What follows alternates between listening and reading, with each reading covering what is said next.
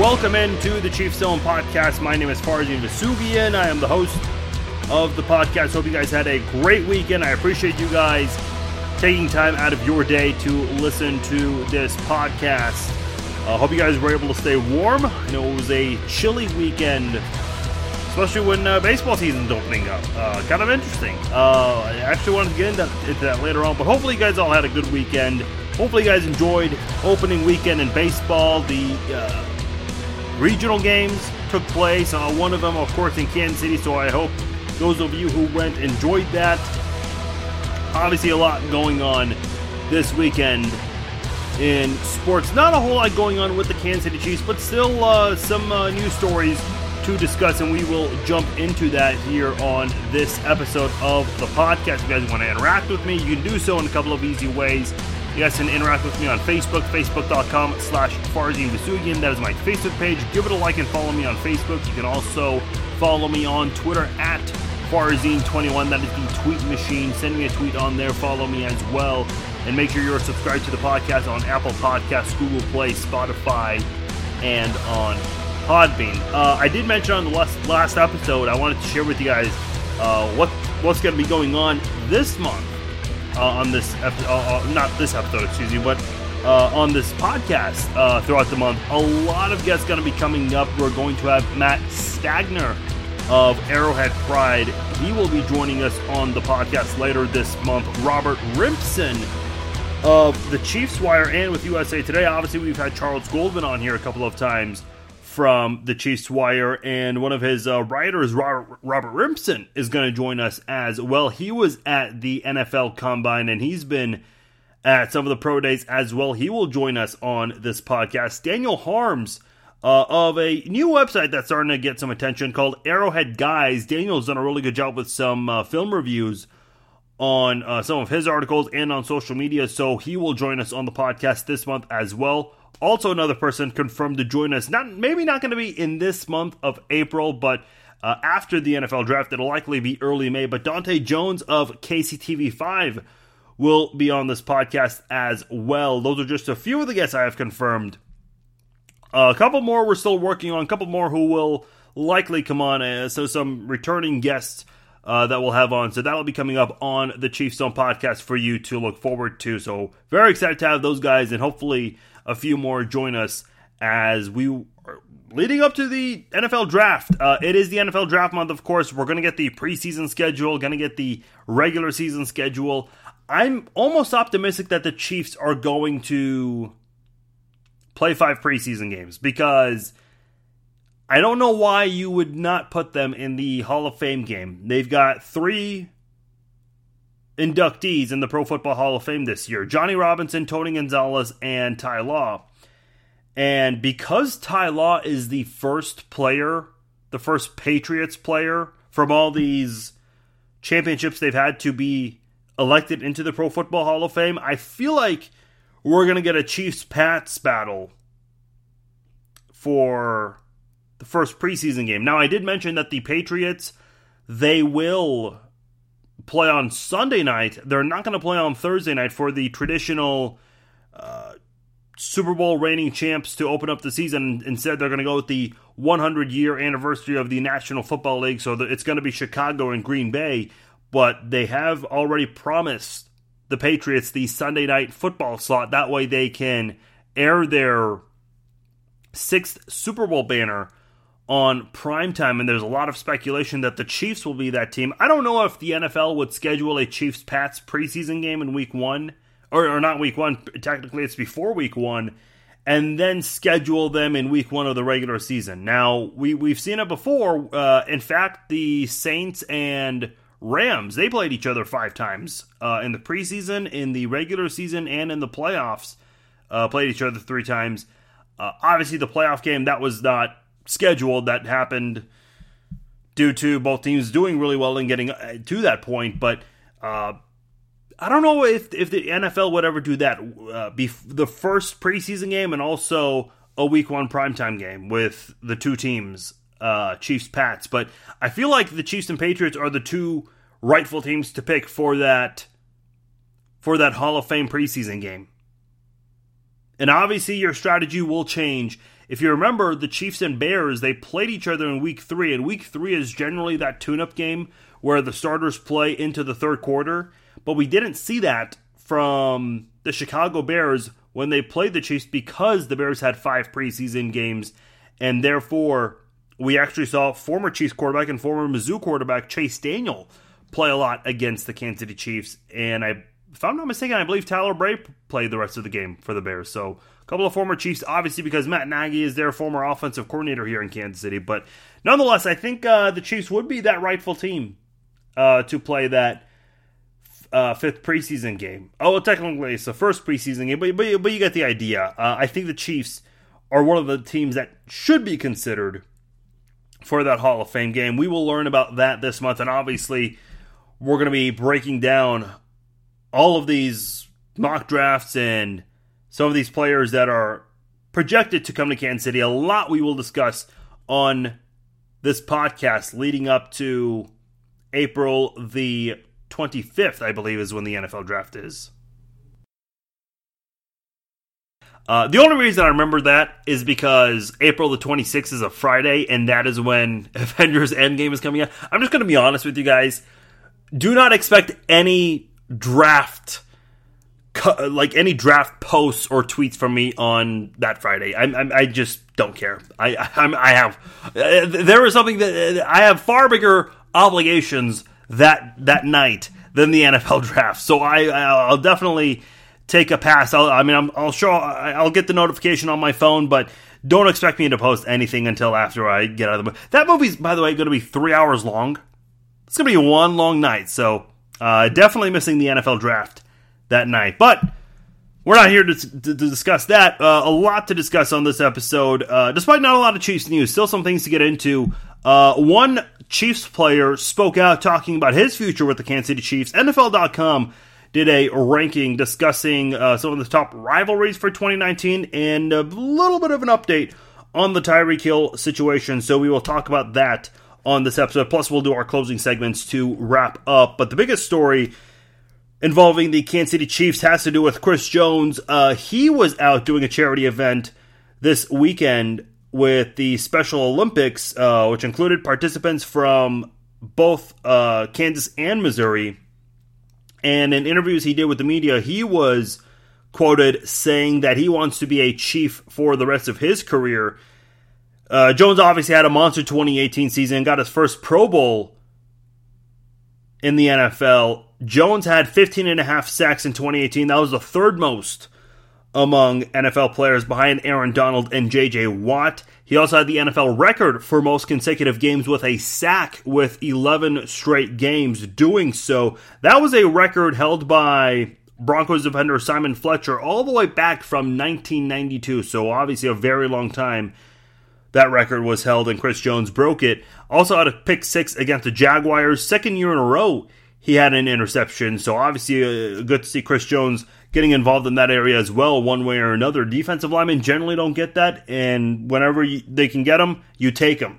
2 forced fumbles. He had 4 last year, had 40 tackles this season after having 32 last year and 28 his rookie season. So for a guy who was taken in the second round, obviously the Chiefs, they got to steal in the second round with this guy, and in a lot of the redo mock drafts for that year, 2015, where the Chiefs had a first-round pick but traded out of it, in a lot of the redo mock drafts, you see Tyreek Hill and Chris Jones both being taken early in the first round. I remember in 2016, just 1 year after Jones and Tyreek Hill had been in the NFL, the first redo mock draft I saw, Tyreek Hill was taken in the top 5 and Chris Jones was taken 32nd overall. And if we did another redo mock draft today, I would imagine both of these guys are taken in the top 5. I cannot imagine Chris Jones and Tyreek Hill being outside of the top 5, or at the very least the top 10 in any of the redo mock drafts. I know those are very hypotheticals, but let's be honest, as fans, we love those kinds of mock drafts. We want to know, what did the media miss out on? What did NFL, what did scouts miss out on when they drafted these players? And that's something that the media likes to point out in their redo mock draft. So those are a lot of fun to look at, and I guarantee you those two guys, surely they would have to go in the top 5. I know I said at the least top 10, but I have a hard time imagining who else would go before those two. I mean, at least in the top 5. I just don't know why they would go after in the top 5. And of course, they're both being discussed as guys who are expected to receive contract extensions this year. I know there's an issue going on with Tyreek Hill right now, and that I'll jump into shortly. But a lot of people are talking about the comment where he said he wants to be a Chief for life. And when we did the interview with Lee Steinberg, he mentioned that Patrick wants to stay in Kansas City for his career, and that of course, was shared by a lot of the media outlets in and around Kansas City. And a lot of people criticize me for asking that question. And it's like, look, I get it. Yeah, sure. What else is he going to say? But especially given the week when that interview came out, when we talked about that, isn't that something you at least want to hear? At least one positive story? I mean, look, most fans liked hearing that, but at the same time, yeah, sure. This is a guy who is wanting a contract extension. He wants to make millions of dollars, possibly be the highest paid defensive lineman in the NFL. So, of course, he wants to say that he's going to stay in Kansas City. And sure, look, Chris Jones, I get it. He's not responsible for the business aspect when the Chiefs are making tough cuts on the football team with Eric Berry, Justin Houston, Dee Ford, trading him away. But let's be honest, Chris Jones is no dummy either. He knows why those guys were let go. It's not his business to discuss publicly, but he and his agent have discussed it for sure. So he knows why those guys were let go. He knows that the Chiefs want to keep him long term. And in doing so, he wants to say publicly, hey, yeah, I want to be a Chief for life. Of course I want those big bucks that the Chiefs just freed up for me and another teammate of mine from the same draft class. He knows that's the case. That's the translation right there when he says that. So yeah, of course I'll say that. And listen, as a fan, I'd love to hear that, of course. Of course I want to hear guys say that they want to stay in Kansas City long term. And if they don't, hey, look, I guess in this day and age with social media, you can tweet them and hold them to that. They can either ignore you, respond, or block you. I mean, that's just the way it works, I guess, in 2019 now. But nonetheless, listen, this is one of those players who the Chiefs kept around. The Chiefs, and NFL.com has a really good article about the teams that made the playoffs and which teams could be in danger for 2019. And the Chiefs, they were thrown out there, I think, for understandable reasons. Not that I agree with those, but they mentioned that, look, the defense was not very good, but from what good you did have in Justin Houston with 9 sacks, one of the league leaders in forced fumbles, Dee Ford, he had 13 sacks, and he led the league in forced fumbles. You get rid of those guys, and essentially you don't have a lot of key players returning on that defense. On a defense that was the leader in the NFL, along with Pittsburgh for most sacks. Shocking that the team finished 31st in total defense. And from the bright spots that you did have, the very few bright spots, you got rid of them with the exception of Chris Jones.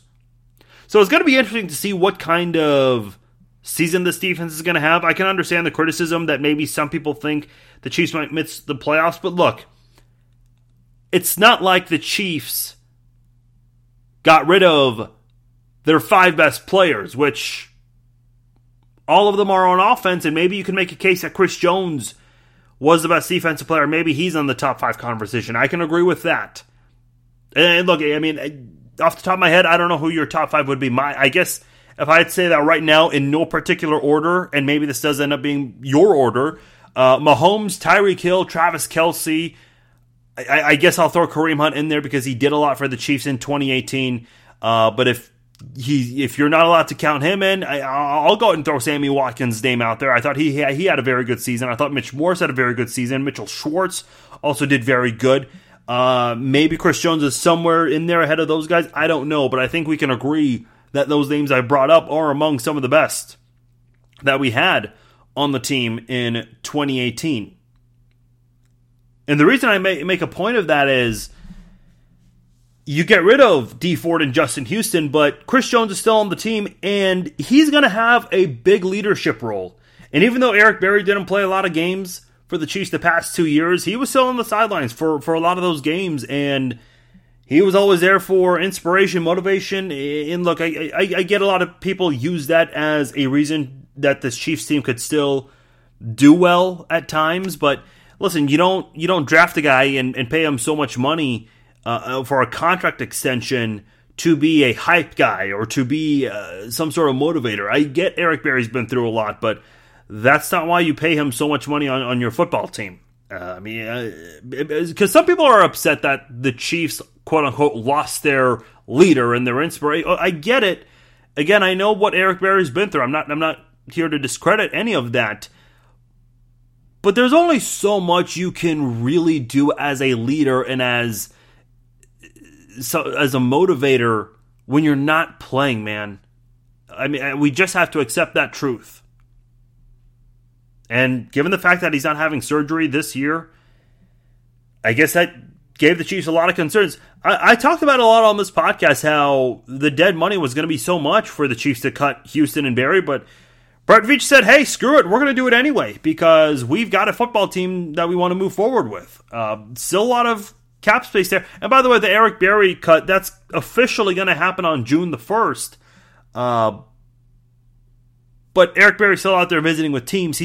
I don't know exactly how that works from a contractual standpoint, but you got the idea. Eric Berry's dead money will be a little bit less because they are doing a post-June 1st designation on that. So that is something to keep in mind. But Chris Jones is still on this football team. They want him to be the leader of this defense. A guy's going to go into his 4th year, coming off his first Pro Bowl bid, and this is someone who's going to have a big hand on this defense. A lot of people are going to look up to him. And I don't know who the Chiefs are going to draft. A lot of speculation that the Chiefs are going to draft a defensive end, a pass rusher to come join this new 4-3 defense. And that defensive end, whoever it's going to be, is going to look up to Chris Jones quite a lot. I know Tana Passanio and Breeland Speaks, those are guys who are expected to get a lot of face time in 2019. So they're going to look up to Chris Jones quite a lot for guidance on this football team. That's the kind of player that Chris Jones is going to be, and that's a guy who is going to get paid a lot of money for that. He's been making a big impact. He's played all 16 games in each of the 3 years that he has been in the NFL, and now he has this big role on this defense, and with Berry, Jones, and Houston Berry, Ford, and Houston all out, Chris Jones is now the leader of this defense. Let me know your thoughts. Facebook.com/FarzineVesugian, Twitter.com/Farzine21. Plus, you guys can email me as well, Farzine@FarzineVesugian.com. I do want to move on and talk about this. The NFL put together a list of the top 5 rivalries for 2019, and the Chiefs and Chargers made that list. In fact, the Chiefs and Chargers rivalry is considered the second biggest rivalry for 2019. A lot of Chiefs fans disagree with this for 2 reasons. Number one, a lot of Chiefs fans are saying that the Chiefs have won 9 of the last 10 meetings. Keep in mind, and it says this in the headline and in the subheading, this is not historic rivalries. This is rivalries just for 2019 alone. The second reason why Chiefs fans disagree with this is because of the fact that the Chiefs won the first meeting, and the second time, a lot of Chiefs fans are saying, well, the offense shut down in the 4th quarter, and that allowed the Chargers to rally and win with that 2-point conversion. Right. Folks, we can't make that excuse. There are many occasions where opposing teams' offenses shut down against Kansas City. By the way, a lot of people are talking about that long string of wins, and I can't remember the record exactly, but the Chiefs, since 2015, they had a record of, I think it was 17-2 against divisional opponents. And I've heard a lot of Chiefs fans say, well, if Jamal Charles doesn't fumble the football and if the Raiders don't get so many chances, we'd be undefeated in the division since 2015. I just hate when sports fans bring that kind of excuse up, because if you want to talk about, occurrences that hurt your football team, we can also talk about occurrences from opposing teams. Because let's not forget, the Broncos had an 8-point lead, and they also could have easily won in overtime against the Chiefs in 2016. If you remember that crazy overtime game where Cairo Santos prevented the tie and kicked that field goal, hit the post, but still managed to go through, that was one that the Broncos had every reason as to why they should have won that game. And boy, I mean, if that field goal is 1 or 2 centimeters to the left, that ends in a tie. So that's just one of many examples. People say this about Tom Brady a lot. Well, Tom Brady could easily be 0-9 or 0-10, however many times he's been to the Super Bowl. He could easily be winless because all of New England's Super Bowls have been one possession, with the exception of the most recent one against the Rams. But, okay, if you want to say that he could easily be winless in the Super Bowl, we could also say the same thing, that he could also be undefeated for the exact same reasons, because all of these games came down to the wire. Even though this Rams game was a 2-possession game, it was still a very close game. Neither team was doing very well. So for people who want to make that kind of reference, I just don't like it, man. Look, what happened. Yeah, sure, it was a close game. 1 or 2 things could have gone differently, but it didn't, and that's what happened here. A lot of Chiefs fans disagree that the Chiefs and Chargers are even a rivalry. I actually disagree with those fans. I 100% agree with NFL.com's article that the Chiefs and Chargers have one of the biggest rivalries in the NFL, and here's why. They both finished with a 12-4 record. Not only did these two teams tie for first place in the AFC West, they tied for first place in the AFC. So don't forget about that. I think a lot of Chiefs fans are forgetting about that because the Chiefs had a 1 seed and the Chargers had a 5 seed in the playoffs, and that's kind of an easy thing to forget about. They both finished in first place in the AFC. The Chargers, they quietly creeped up on Kansas City in the division race, and not only was it a division race at that point, it was also a race for the number 1 seed in the AFC, because if the Chargers were to ever surpass the Chiefs in the division, they would also attain that number 1 seed. That never happened, obviously, fortunately, but the Chargers were right up there, man. They were right up there with the Chiefs. 12-4 record, the 2 best teams in the AFC, and Chiefs fans don't think that this is a rivalry? I'm not quite sure why Chiefs fans feel that way. I strongly disagree with that sentiment. And for anyone listening to this who still disagrees with me, please tell me why. Because for people who want to say, well, the offense shut down in the second half of that Thursday night game, well, it did. That's all you can really go off of. The Chiefs won on the road and the Chargers won on the road. And listen, obviously you never want to lose games, especially against your division, but as a sports fan, especially as someone like me who is a big fan of football, I love rivalries. Again, don't get me wrong, I don't like losing to rivals, but when it happens, what I love about sports is it really adds fuel to the fire as sports fans. And even players get crazy about this stuff too. You don't think they do? They absolutely do. Even though they haven't been long-life Chiefs fans like the rest of us, they know what's on the line in these divisional games. These are key games that you've got to win, and anytime you can go 6-0 or 5-1 in AFC West meeting or any divisional meeting, divisional record, I should say, that's huge. That is a big factor because all 32 teams have similar goals. First goal, win the division. Second goal, win the conference, and then, you know, if you have that going into the playoffs, great. If not, if you still have a playoff spot, well, then go win the Super Bowl. That's how every team's mindset works as far as goals go for a season, each and every single year. And let's not forget with rivalries, don't forget the Broncos. When Peyton Manning joined the Broncos won 7 straight games against the Chiefs. And then in 2015, when the Chiefs visited the Broncos, the Chiefs destroyed Denver, and Peyton Manning threw 4 picks in that game, was benched, and then Charcandrick West goes on an 80-yard catch-and-run touchdown to make it 29-0, which basically sealed the game.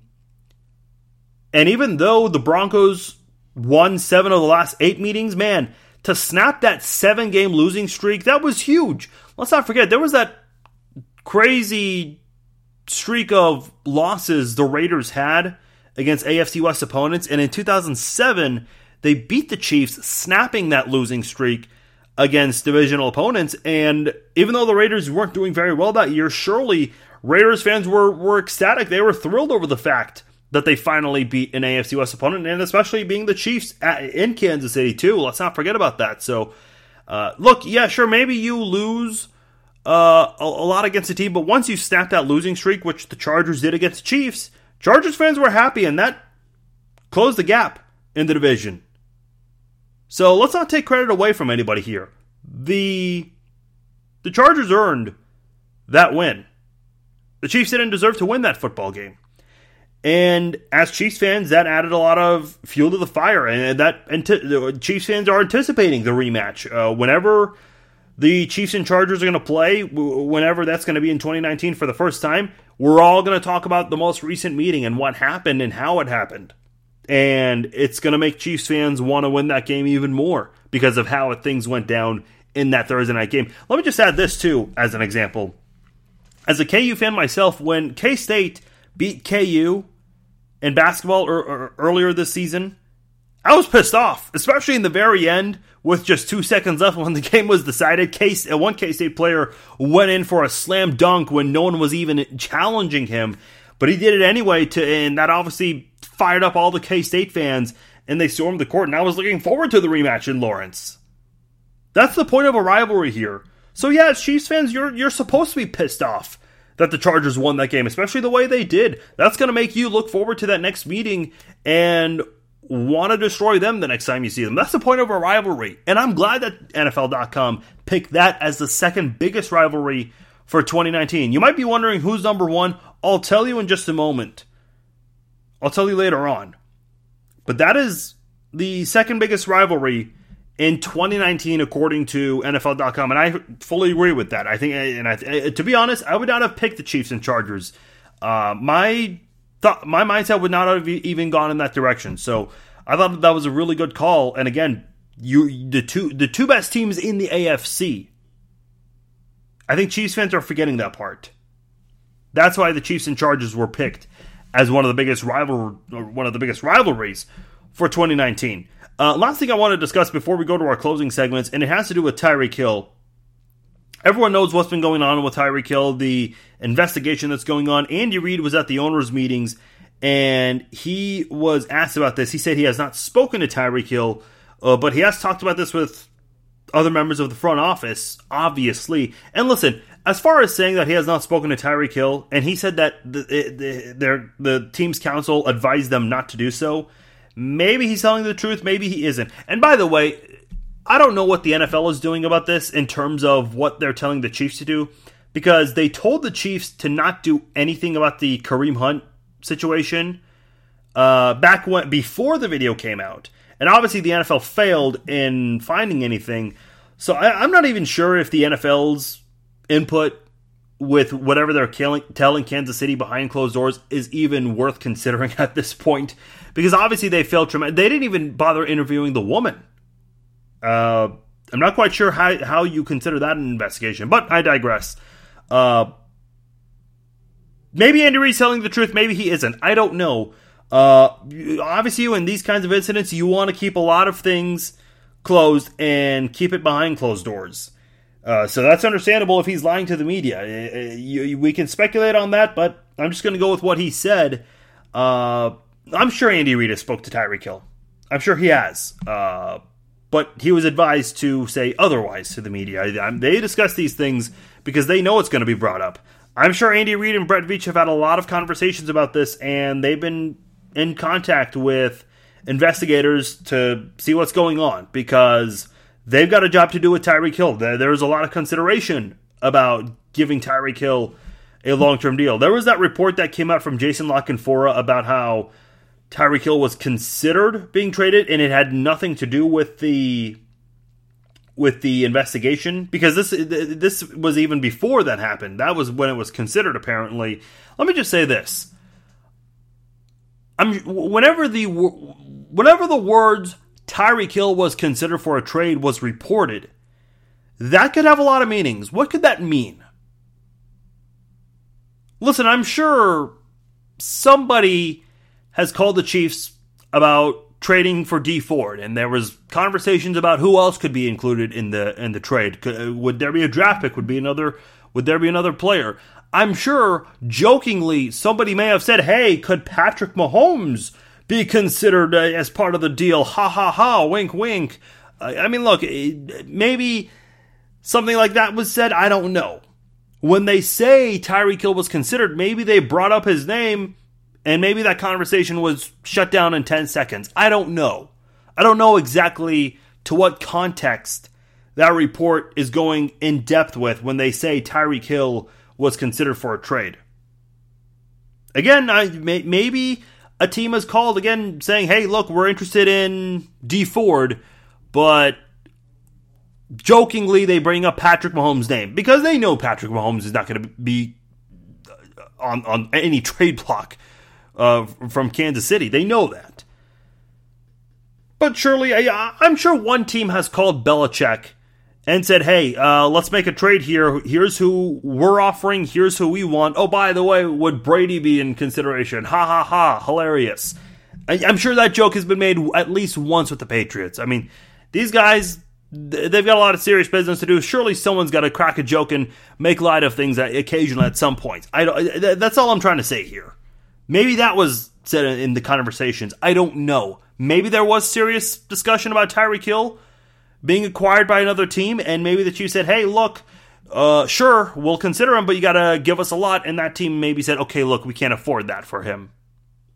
And maybe that was the end of the conversation. Again, I don't know, because I'd find it very hard to believe for a guy that had a big hand in the success of the offense and helped Mahomes a lot, also helped Alex Smith a lot last year, that he would be seriously considered being put up on the trade block.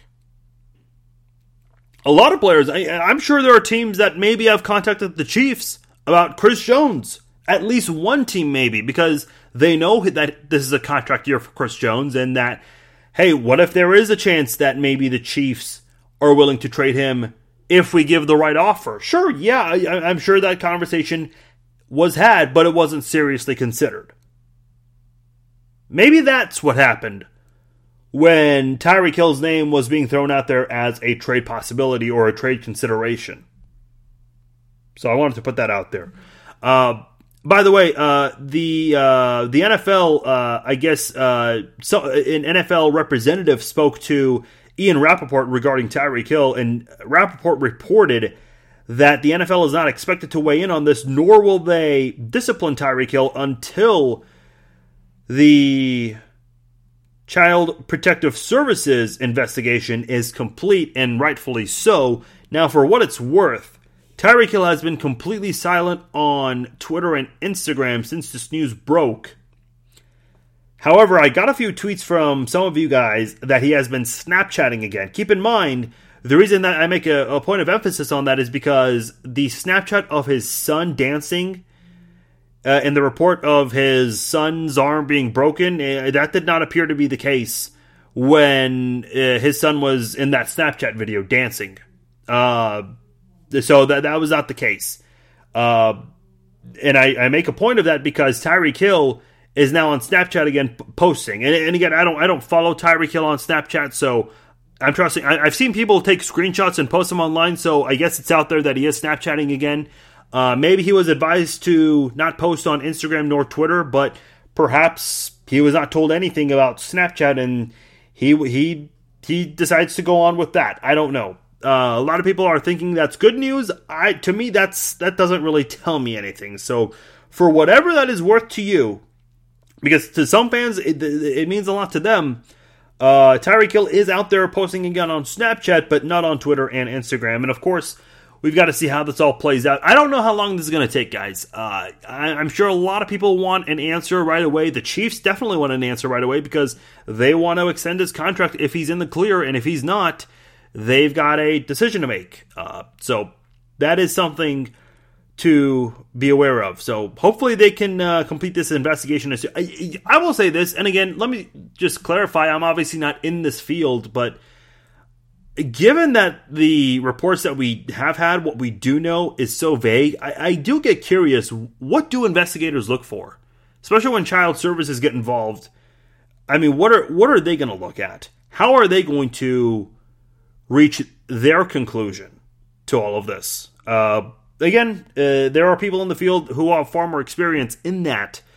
But that is something that makes me wonder that this could take a lot longer than we would like. Let me know your thoughts on that or anything we have discussed on this podcast. Facebook.com/FarzineVesugian, Twitter.com/Farzine21. Time to wrap up the podcast. Let's go around the NFL.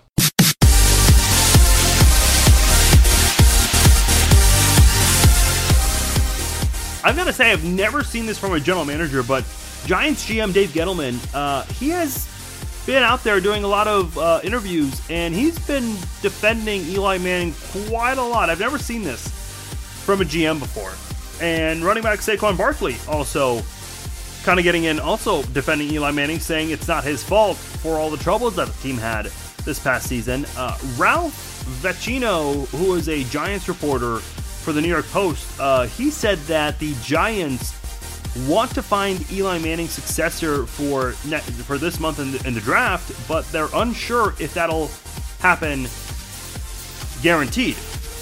However, it was also mentioned that Gettleman reportedly wants to have Eli on the team through 2020.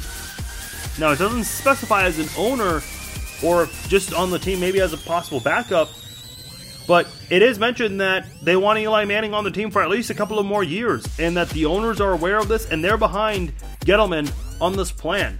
Listen, I do agree. I don't think everything was Eli Manning's fault for what's been going on with the Giants lately.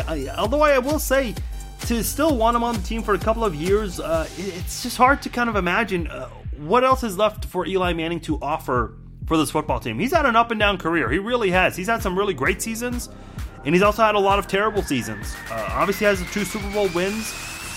Maybe one of the more up and down quarterbacks to ever win multiple Super Bowls, but it is hard to imagine that the Giants are not going to look for a new starting quarterback.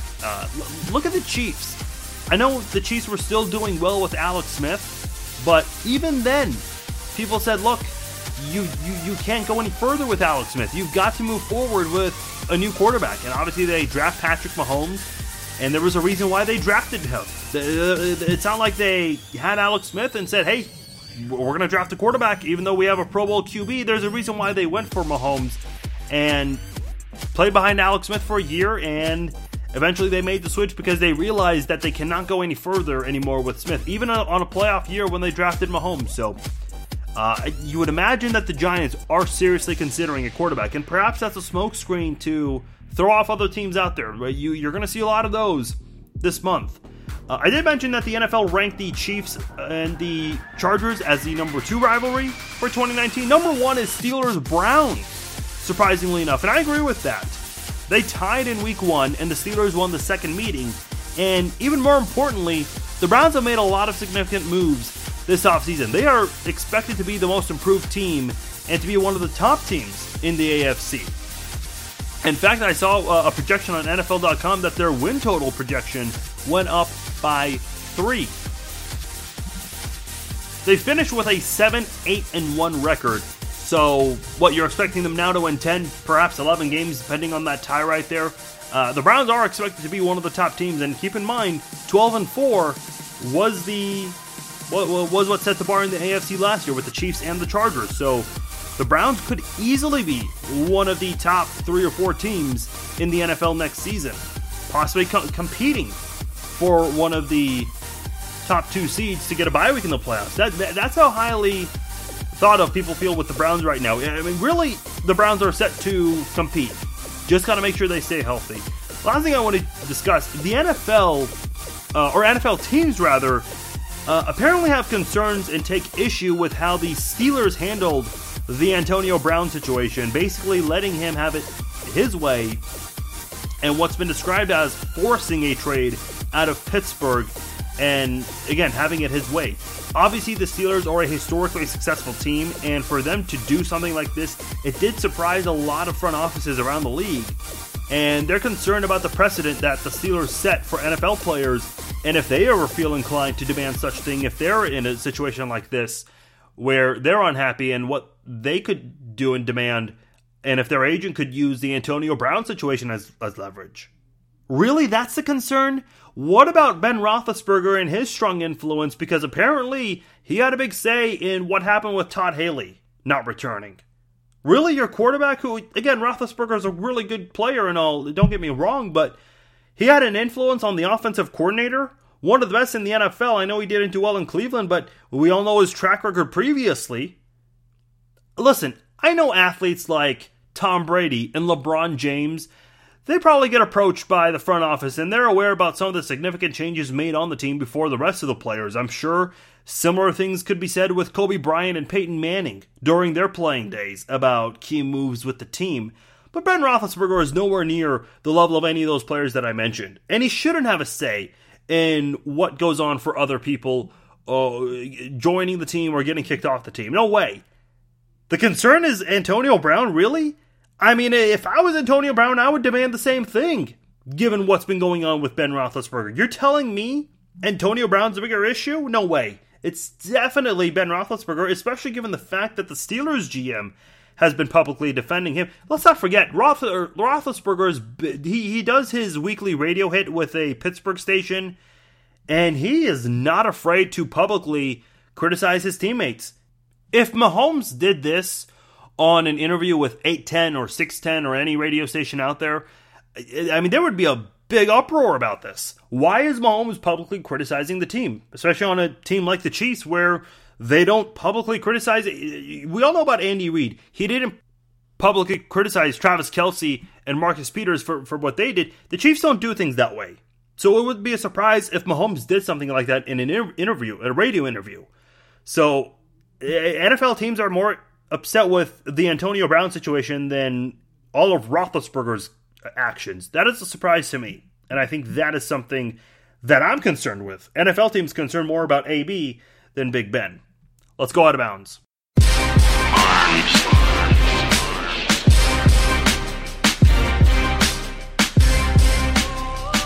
The Final Four is set. All four regional championship games, by the way, really damn good. Texas Tech started things off by pulling off an upset win over a number one seed in Gonzaga. Purdue looked like they were going to beat a number one seed in Virginia, but in one of the more wild endings, Virginia given plenty of chances to save its season, and in doing so, they forced overtime with a buzzer beater, and they won in overtime to advance to the Final Four. Auburn and Kentucky, another good game, was in Kansas City. I want to get into that shortly. They pulled away in the final minute, Auburn that is, and then Michigan State and Duke. Great back and forth battle and a crazy ending to that one as well. People were complaining early that the games were in the first two rounds boring and we hardly saw any buzzer beaters. Look, I mean, I get it, there are a lot of games, but occasionally, once in a while, there will be that year where you don't see a lot of crazy upsets or crazy endings in the first two rounds. That'll happen once in a while, but I remember in the wild card round, we didn't have a lot of great games in the playoffs until that very last game between the Eagles and the Bears. Obviously, the crazy ending there. So just be patient, folks. I mean, it'll happen once in a while. We've had so many great Super Bowls over the last, 15 years. Yeah, we had our boring one this past year. That'll happen once in a while. That's just the way it is sometimes. So no need to get upset. Very exciting set of Elite Eight games, and should be a lot of fun to watch this Final Four, given what we just saw, how all of these teams came off their wins. Speaking of winning, this woman is for sure winning. An 80-year-old considered one of the best at the job that she does as a DJ. And she DJs at so many big-name clubs in Poland. Her name is Virginia Snit. I may be mispronouncing that, but she lives in Warsaw, Poland. And instead of babysitting grandkids, she's out there mixing music at clubs and parties. And by the way, this is not like, some small club at the corner of downtown that no one goes to. I mean, she's DJing at some high-level clubs. And she was quoted, I'm sure it's translated, she said, "I don't care if someone likes it or not that I am dancing or jumping behind the console because I cannot play and stay still. When I play, I feel the melody and I feel the rhythm." Look, there's nothing funny about that, but the fact that it comes from an 80-year-old woman who's a DJ, definitely unique. Her DJ name is DJ Wicca, By the way, she also DJs at retirement homes. So obviously it's people around her age, which makes it a little more exciting for those who are at retirement homes to see a DJ their age, which you don't see ever. And she not only is respected more because of that, but also gains a lot more popularity because of that in Poland. Good for this woman. 80-year-old and is one of the best DJs out there. That is awesome. By the way, you know what else is awesome? I finally tried this, the Kansas City Joe's barbecue pizza. I'm telling you right now, it's good. Maybe a little overhyped and a little too sweet, but hey, that's what barbecue has. A little bit of that sweetness there. I'll tell you what, man, it is pretty damn good. It's exclusively available at Minsky's. Look, I'm too lazy to do this.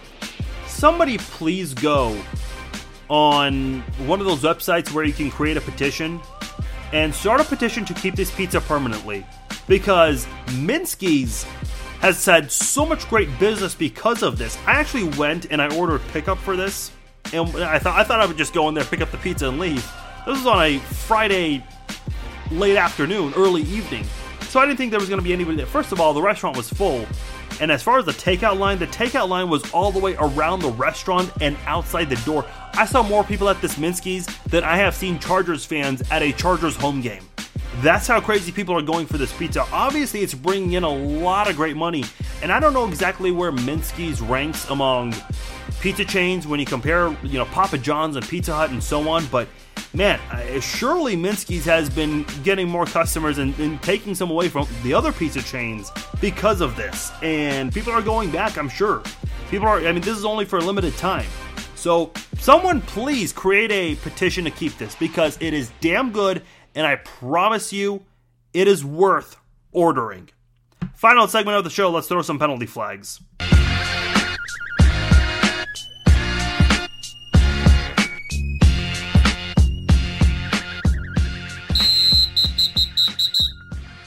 Alright, I threw a flag at the end of the regular season for last year in baseball, and I said that it was ridiculous that two teams had to have a 163rd game to break a tiebreaker, because 162 games for whatever reason is not enough. And let me just say this, I think 162 games is way too damn much. Listen, this is a nice sport, but you've got to consider the weather as well. And look, I'm no expert with global warming and weather patterns and weather shifts and all that, especially when the time of year when, March, you're expecting it to be spring fully, but it's not the case all the time, especially here in Kansas City.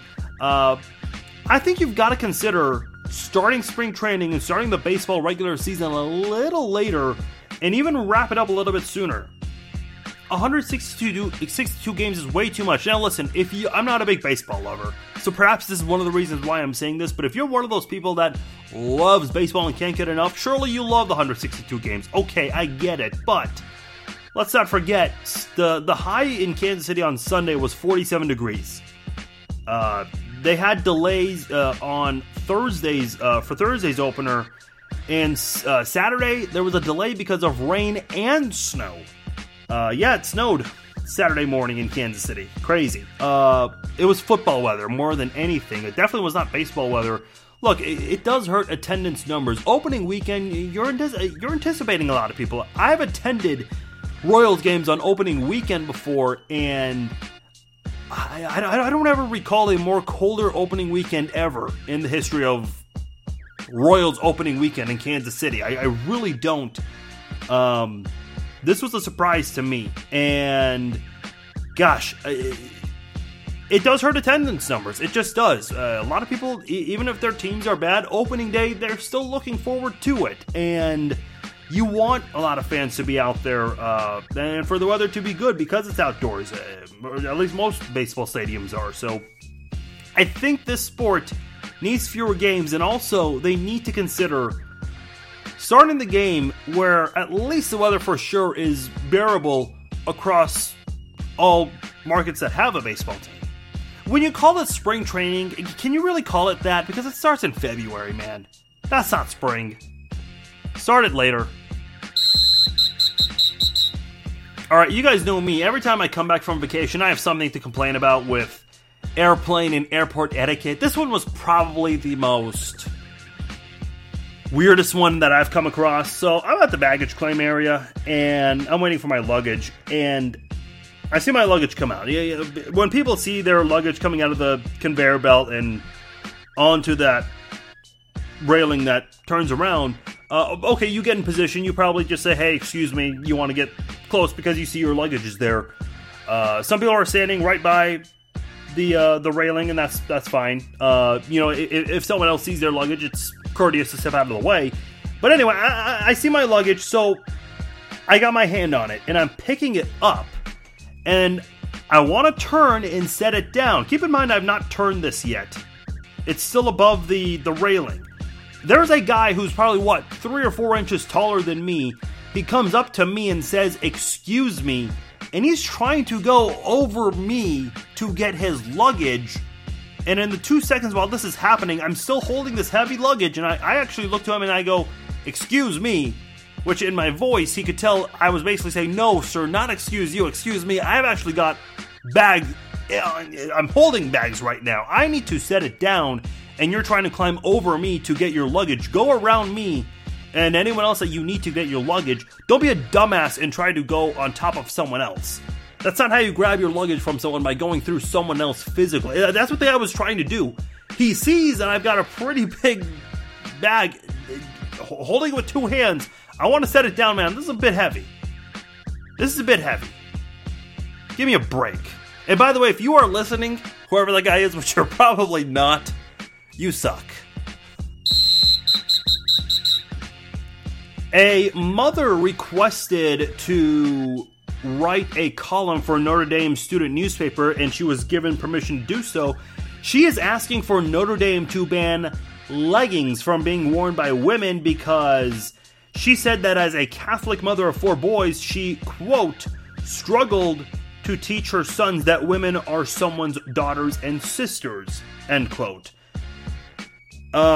She also mentioned that guys have an issue with staring nonstop at girls with leggings. Okay, look, she's right. Men do laser in on pretty sorority girls who show up in campus with leggings, but there are also other things that women wear that attract attention from guys around that age range and even older as well. But look, here's my issue. She admitted that she just struggled to teach her kids this. That is your issue and that is your problem, and it's your fault that you were not able to teach your boys this. Look, let me just say something. I'm obviously not a parent and I'm saying this, but I can understand how nerve-wracking it is for parents to let their kids go off to college, especially if you have a daughter, and there's all that concern about what if you meet a guy or a girl, and if that person becomes your priority over the education. And even so, let's not kid ourselves. These kids are out there having sex. It's discussed, even by college student newspapers. I mean, the topic of sex is brought up across, again, every student newspaper in America. And look, as a parent, you just have to have that conversation with your kid, as awkward as it can be for an 18, 19, 20-year-old, depending when your kid goes or transfers. If they start at a community college, you got to just have that conversation with them. And understand, hey, look, you have fun, but also be smart and be safe.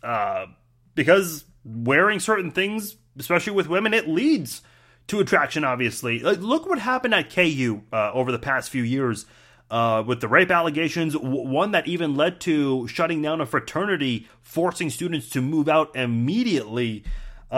These are pretty concerning things. I get it. But as a parent, it's your responsibility to discuss that and make them understand that. And if this mother was not able to do that, that is her fault. By the way, a student at Notre Dame created a Facebook group having like leggings Pride Day or something, where everyone, guys and girls, wear leggings just to kind of respond to that mother, which is comical to me. But again, that's just a conversation you've got to have with your kids and make sure that they're smart about these kinds of things. You got to do that. Hey, there's one thing I really want to discuss here, something that's important to me when it comes to Kansas City and sports. Obviously, we had Auburn win the Midwest Regional, and they did it in Kansas City at the Sprint Center. By the way, great streak for Auburn, defeating New Mexico State, KU, UNC, Kentucky in overtime. I love when there's a big sports scene downtown in Kansas City, even if the local teams are not involved. Obviously, it's massive for the Big 12 tournament because all the teams are nearby. By the way, props to West Virginia. Their fans show up. I did not think West Virginia fans were going to show up when they became part of the Big 12. I remember a couple of years ago we had the regionals for the Big 12 tournament, and I saw a bunch of West Virginia fans. I was there for the Final Four of the Big 12 tournament a couple of years ago, and a ton of West Virginia fans showed up. A ton of them. So you got to give a lot of credit to their fans for coming out, especially a lot of them probably traveling all the way from West Virginia coming over.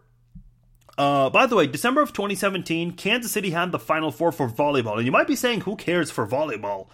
Well, you might be surprised. I know it doesn't get a lot of coverage, but come tournament time and Final Four time, ESPN really does pick up on volleyball coverage. And they also have the high school volleyball all-star game in between the days for the volleyball Final Four and the national championship. But when they were here in Kansas City, they took advantage of PNL for the pep rallies and the players coming in through the tunnel from PNL and all the way into the Sprint Center.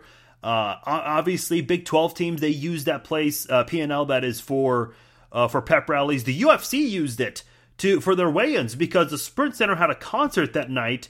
And from someone who I know in the UFC, he told me the UFC loved having the weigh-ins outdoor, and they love the turnout as well at Power and Light. I know we have NBA and NHL games in the preseason in Kansas City, and the turnout isn't as big, but from the people who are responsible for putting this event together, bringing the teams to Kansas City, they say they love the venue and they love the reactions that they get and working with the people at the Sprint Center. I just want to say this. I understand the Sprint Center is one of the busiest arenas in the country because of the amount of concerts they have. And I understand that there will be a big loss if they do this. But you have to consider an NBA and or an NHL team at the Sprint Center. Look, this is a sports town, man. We have the loudest NFL fans. We have the loudest college basketball fans nearby. And as far as the other teams go, I mean, people in this sport go crazy for soccer. They're supportive of Sporting KC. We saw what happened, how the city came together downtown for the Royals World Series parade. This is a sports town, man. It is. And I can only imagine how much better it would be if you have an NBA or an NHL team. I'm sure fans would be supportive of it, even if they struggle early. But once they pick it up, kind of like how the Golden Knights did in Las Vegas, man, a city will really get behind your team. And PNL will be packed. Listen, anytime if you have a ticket to a Big 12 event or a concert at the Sprint Center, what do you do before that? A lot of people will go to Power and Light and eat dinner there or have a drink or two, whatever. People will hang out at that area before they go to the Sprint Center. You got to take advantage of that, and I think if you have a sports team there, it's just going to be better. I know it's going to be a big setback for the Sprint Center concert-wise. I think you can still make that happen. But man, it's a sports town, man. I think you've got to do something and make a stronger effort for that. I don't know exactly how to do that, but you've got to make it happen before the Sprint Center gets to the point where it's too old. It's 10 years old, 10, 11 years old, and age is going to creep up pretty quickly. And you've got to make sure that you can do what needs to be done to keep that place vibrant and add a sports scene there. Because with PNL and an arena right beside it, not a lot of venues have that. So you've got to take advantage of what you have and build a stronger sports scene. Because we see how it is for Big 12 games and for all these NCAA tournament games. And by the way, I spoke to someone from the NCAA, and he told me he really loves it in Kansas City, and he wants to make an effort to come to Kansas City as much as possible. They come to Kansas City for regionals every other year now. They were here 2 years ago for KU Oregon. They came back this year, obviously, for for the Sweet 16 Elite 8. You got to take advantage of what you have. Kansas City does have something special downtown with the Sprint Center and PNL beside it. Don't let that go to waste, man. Don't let that arena, the Sprint Center, get too old and for it to be too late to bring in a sports team there, because that's going to be a wasted opportunity. I hope it happens. I know it's a long shot, but you've got to consider everything that I just said and make that happen. Got to make it happen. That'll do it for this episode of the Chiefs Zone Podcast. My name is Farzin Vousoughian. Thank you all for taking the time to download and listen to the podcast. Spread the word. We will be back this week. We will have Robert Rimpson of the Chiefs Wire joining us. So make sure you tune in for that on Thursday.